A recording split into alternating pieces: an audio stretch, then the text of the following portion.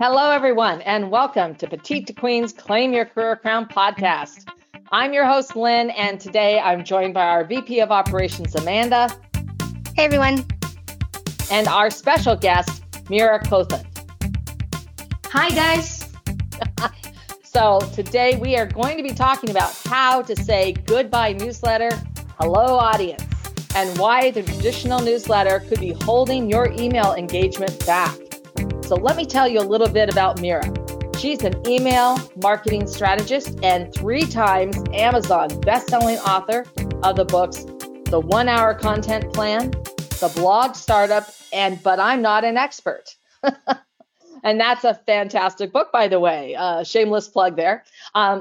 Mira is also the publisher of MiraKothand.com, an award-winning site listed as the top 100 sites for solopreneurs in 2020, 2018, and 2017, and the popular Create Planners. Using her unique, profitable email system and addicted business framework, she makes powerful marketing strategies simple and relatable so that small business owners can build a tribe that's addicted to their zone of genius. This is all amazing. Mira has also been featured on Marketing Profs, YFS, Addicted to Success, and several other sites. Of course, she's not working with her clients or on her next book, you can find Mira reading the Rebel Girl series with her 8-year-old daughter. So that sounds like the Kim Possible of the modern day. Mira, welcome to the show. We're so glad to have you here.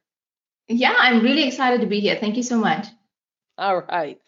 Before we get started, for any of you who are joining us for the very first time, hey, make sure you don't miss a single episode by subscribing to Claim Your Career Crown wherever you get your podcasts. And while you're there, we would so appreciate it if you would take that extra second to give us a 5-star review. All right, let's dive right in, Mira. And let's just get going with sharing with us your journey to become an email marketing strategist. And where did your passion for email strategy come from? Yeah, sure. So this is a story that I've shared several times. I am like the last person who should have ever been down this path. I'm the last person you would ever think would become an entrepreneur because that's the kind of background I grew up in. We were always told growing up, go to college, get a degree, go get a job. So we were never really told, this is for you. You should try and start a business, go out on your own. It was never a part of so-called my blood in that sense. So how I actually got started was pretty much like a health scare. I had a routine scan and I had to go get surgery for something. So that was when I was on maternity leave. So I was just about to go back to work. And then I realized I can't. I need to sort myself out. So I was at home figuring out what to do, recovering from surgery. And I've always been interested in marketing and branding. I was doing that in corporate as well. So I was figuring out how can I bring that into what I do on a day-to-day basis. I started blogging and kind of naturally started to build an organic audience from there. And when it comes to email, I felt at that point in time, so this was 6 years back, as of the time that we were recording this, I felt there was a gap in the market with how people were approaching email, specifically for small businesses, for solopreneurs, not in the B2B space. I felt that they had lots and lots of resources, but for the one-woman shop, the single person who's really struggling, I felt there were not really enough email resources to help that person or address the person's questions. So that was really when I went into email and I dived right in and I started doing client work, and the rest, as they would say, is history in that sense. So yeah, that was really how my passion began, in finding the gap in the market and trying to bridge that gap for the person who was maybe just 2 steps behind me. Yeah. That's great. Yeah, it is. And I like that you're focusing on, like the one-person businesses and, smaller businesses that definitely need that extra help. We're living in really wild times lately. How have trends over the past year affected email engagement? Yeah, the thing is, everyone is a little bit scared with all the privacy changes and stuff like that. But I think the foundation hasn't really changed. Well, yes, it does affect your open rates. You might not really get a clear picture of who exactly is opening your emails and stuff like that. But I have always said that open rates are not a very good indicator of how engaged your email list is. There are other stats that you want to be looking out for. Like one of it is how many people are actually clicking into those links that you're sending in your email. How many people are actually responding back to you, responding back to your call to action? Because there's no point if people are opening your emails, but then it doesn't end up in sales. It doesn't end up in them checking out your sales pages or checking out your content. So that is, I would say, the more important stat compared to the open rates. So for anyone who's panicking about the privacy changes, I would say this really is no need to panic. Like over the years, there have been so many of these kind of changes, that had Google changed its algorithm, Google changed certain things, and there's always this stress in everyone coming up and, oh my God, everything is done. We're done with email, we're done with ads, but things still kept coming along. Things still kept going. So I would say really drill down into understanding your audience. Don't focus on those vanity metrics because an open only tells you a certain thing, but your click-through rates and your sales, that actually tells you how engaged your email list is and whether you're building a targeted audience. So I would say focus on that. Yeah. If you're building raving fans, right? Those are so important. And I think that sort of segues into, how have traditional e-newsletters been affected by both the trends about what we've been going through and also what's ahead. Sure. So let's kind of just clear up what a newsletter is, just so that we're on the same page. So I define a newsletter as it's kind of like, okay, if you're sending out a weekly newsletter, it would be like a recap of your week. It has a few different links. It talks about a few different things. Maybe the first part could be like a short recap of what you did, maybe a links to a couple of pieces of your content. It could be links to other people that, other links that you find interesting.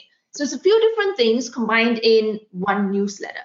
So I don't have anything against a newsletter, but if that's the only thing that you're sending out week after week after week, then this is where I would kind of urge you to rethink it. Because newsletters in general, because of the way they're structured, because they've got so many different focuses, it's difficult for you to make an impact with your audience. I would rather you focus on, all right, this month I am perhaps going to open up my coaching group. I'm going to pitch this. This is what is my focus for the next 1 to 2 months. Keep your emails focused around answering the questions someone would have before they say yes to signing up for your coaching. So this would be addressing maybe mistakes or myths that people believe, or this could be about addressing common objections that people have about joining your coaching program. Or it could just be maybe case studies. So have each week that go out be focused on one of these common themes. And the ultimate goal obviously is to get someone signed up for your coaching program. I mean, that's like the hypothetical situation that we're talking about. So you want to stagger your emails week after week like this. I mean, around a theme, around an end goal that ties in with your business and marketing goals as well. Rather than just thinking about, okay, I'm going to whip up a newsletter and then curate a whole bunch of things. So I still send out a newsletter, but when I send out a newsletter is typically when I've got maybe 2 campaigns running. Maybe I have a book on Amazon that I'm going to launch. So that's my focus for this month. Maybe the month after that, I've got some other campaign that I'm focusing on. So I've got a tiny gap in between, maybe 1 to 2 weeks where I don't really have anything solid to send my audience. I don't have any case study or a story to share. Now, that is when I would consider maybe adding in a newsletter, just to kind of bridge the gap between 2 different campaigns. So, just to clarify, a campaign is when every single piece of content that you're sending out is focused around one theme or one goal. So it's typically how magazines and editorial houses structure the entire year. So if, for instance, in October, it could be, let's say, going back to school. I mean, August is going back to school. So every single piece of content could be structured around getting your kids ready for school if you're running like a parenting kind of a site or something of that sort. So so I would say think about your content in terms of themes and campaigns and see how you can tie it back to your business and marketing goals rather than just thinking about I need to send something, so this is what I'm going to send out. You just have to get a little bit more intentional about the emails and content you're sending. All right. That's very good advice. Yeah, I was going to say the same. I hadn't really thought of email newsletters that way, but I think that's great advice to implement. And I like what you just said about making it intentional. What are the benefits of adopting a non-traditional newsletter for email engagement, and how does one do that? Yeah, so I would say what I've seen is over the years with clients and with myself, when you start to adopt, when you start to approach email in this way, you connect with your audience a lot better. So let's say you are trying to build trust when it comes to a particular topic. So it could be productivity, it could be organization, it could be anything for that matter. And when you send out emails that are structured around this theme, and then it goes out week after week after week, it's easier for someone to relate you with the topic that you're trying to build expertise on. So they connect better with you. They immediately think, all right, wow, she's answering my questions. I was making this mistake. She's just cleared that up for me. And when you come in and week after week, you're actually going in really deep rather than narrow. And what this does, and I like to always call this content expert association. So you're building that. People associate you with that topic. They start to see you as someone they can trust. And obviously, the next step would be they would think, all right, this is what I need help with. She has that. So perhaps I could go to her for this. I could buy this from her. It could be a service. It could be a digital product. It could be anything. So I would say that is the main benefit in that it helps your audience view you as someone in relation to that topic. It helps to build connection. When you do a newsletter, because you've got so many different things, you're talking about so many different things, different links, it's difficult to make that connect. It's difficult for someone to make that association, possibly because you have hidden that. If there's a single link, you've hidden it within your newsletter. Your entire email is not a singular focus. It's got so many different layers. And because of that, everything gets a little harder. So I would say the primary benefit is that connect is building that content expert association. Yeah. Yeah, absolutely. Great advice. Yes, and what are some other types of email alternatives to engage with your audience that don't apply to traditional newsletters? I think that it really depends on how you want to experiment. There are lots of people who they introduce games into newsletters. So what do you call it? They gamify the entire experience. It's still a small group, but I have seen people experimenting with that, where you would reward people who open and engage with your emails, or you reward people who would reply back to you or click on certain links or take certain actions.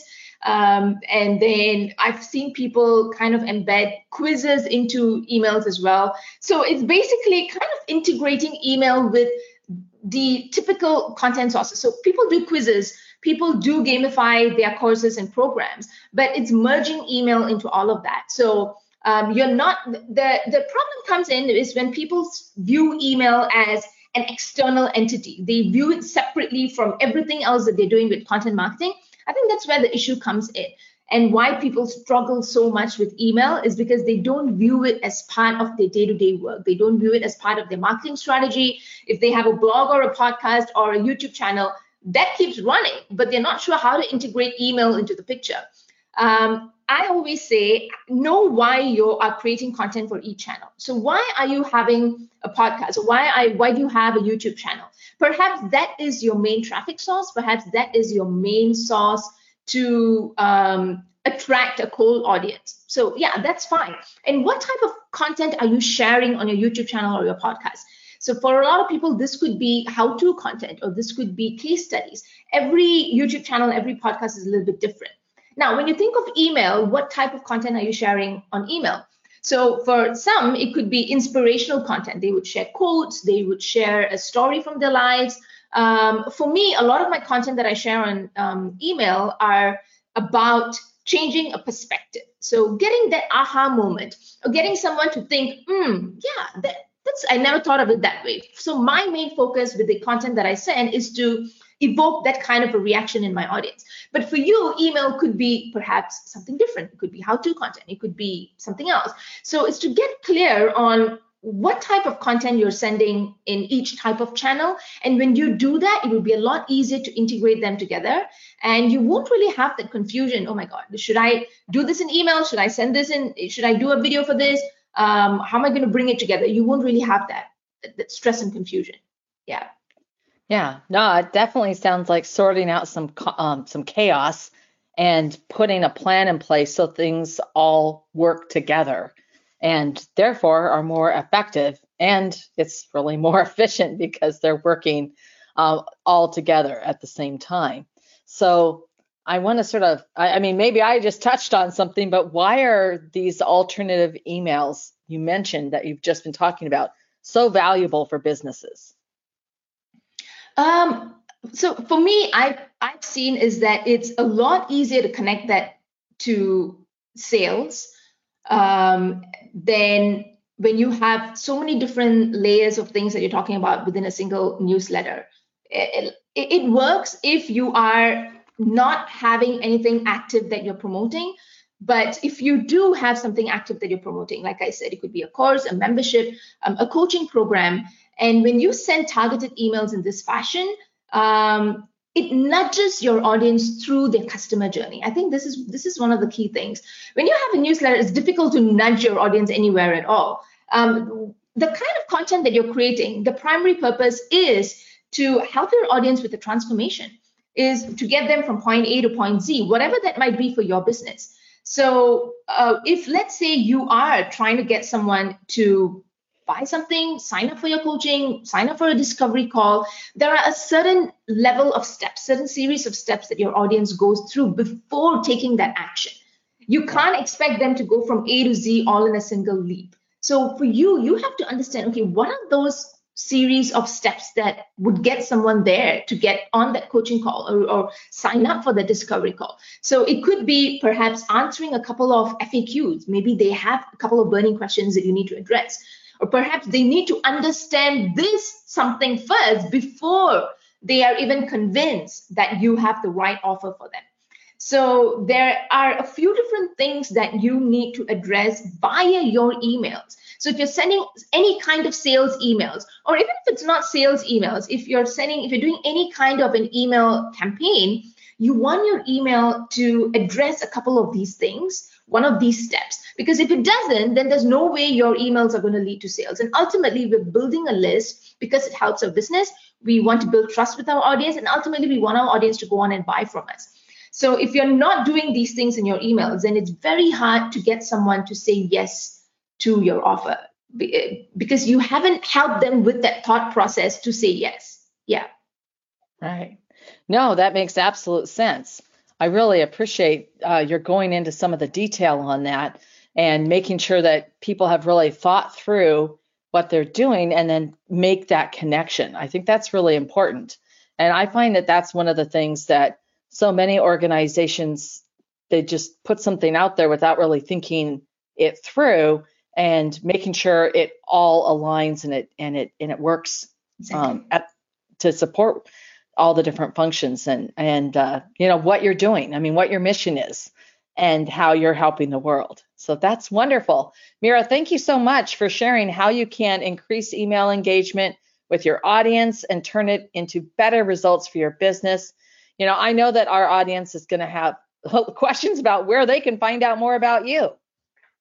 Yeah, absolutely. So if email is on their radar, they want to get this in check, I do have an absolutely free email course. It's at meera.email/course. They can go on it, sign up, and I'm going to take them through a series of emails showing them exactly how I do this, answering a couple of questions about email marketing and so on.